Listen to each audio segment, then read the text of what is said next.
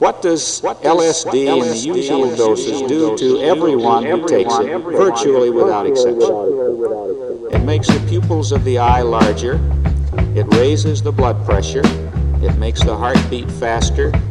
It drastically interferes with the capacity to maintain an attentive set. LSD cannot do anything under the effects of LSD that requires longer than 15 or 20 seconds, or you forget what it was you set about doing. If you ask someone to say, put your finger down on this button and keep the button pressed for 1 minute, they are not able to perform this simple a task after LSD, because after 15 or 20 seconds they forget what the reason is for keeping their finger on the button. So that memory is drastically interfered with. LSD. Now, there are other effects as well. The electrical activity of the retina of the eye is interfered with, and the capacity to perceive very small amounts of light and sound is also seriously inhibited.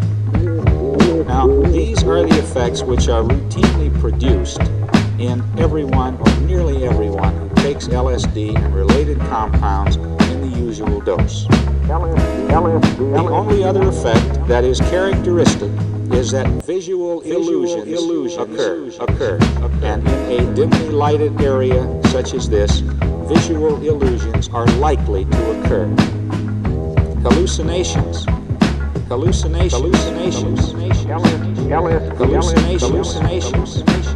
When they do occur, in the majority of subjects, take the form of simple lights or spots, colored dots, lights or spots, colored dots, light, spot, colored dots, moving, something of that sort. Now, so much for the usual characteristic effects. What are the idiosyncratic effects that depend upon the personality and characteristics of the person before the drug is administered?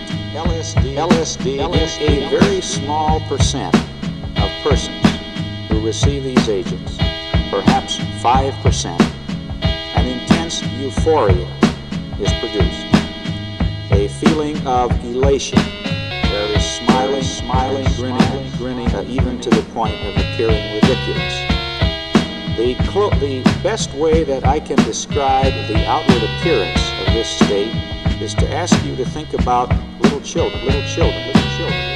Again, in a very small minority, perhaps no more than 5%, there occur very complex visual hallucinations.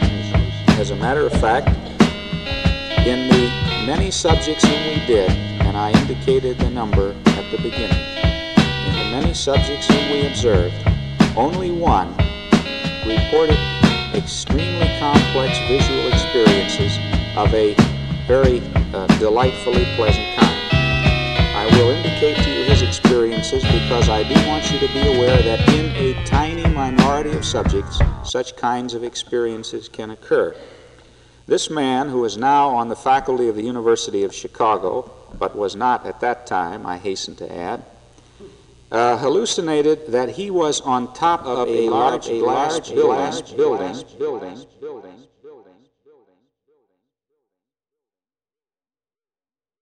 LSD.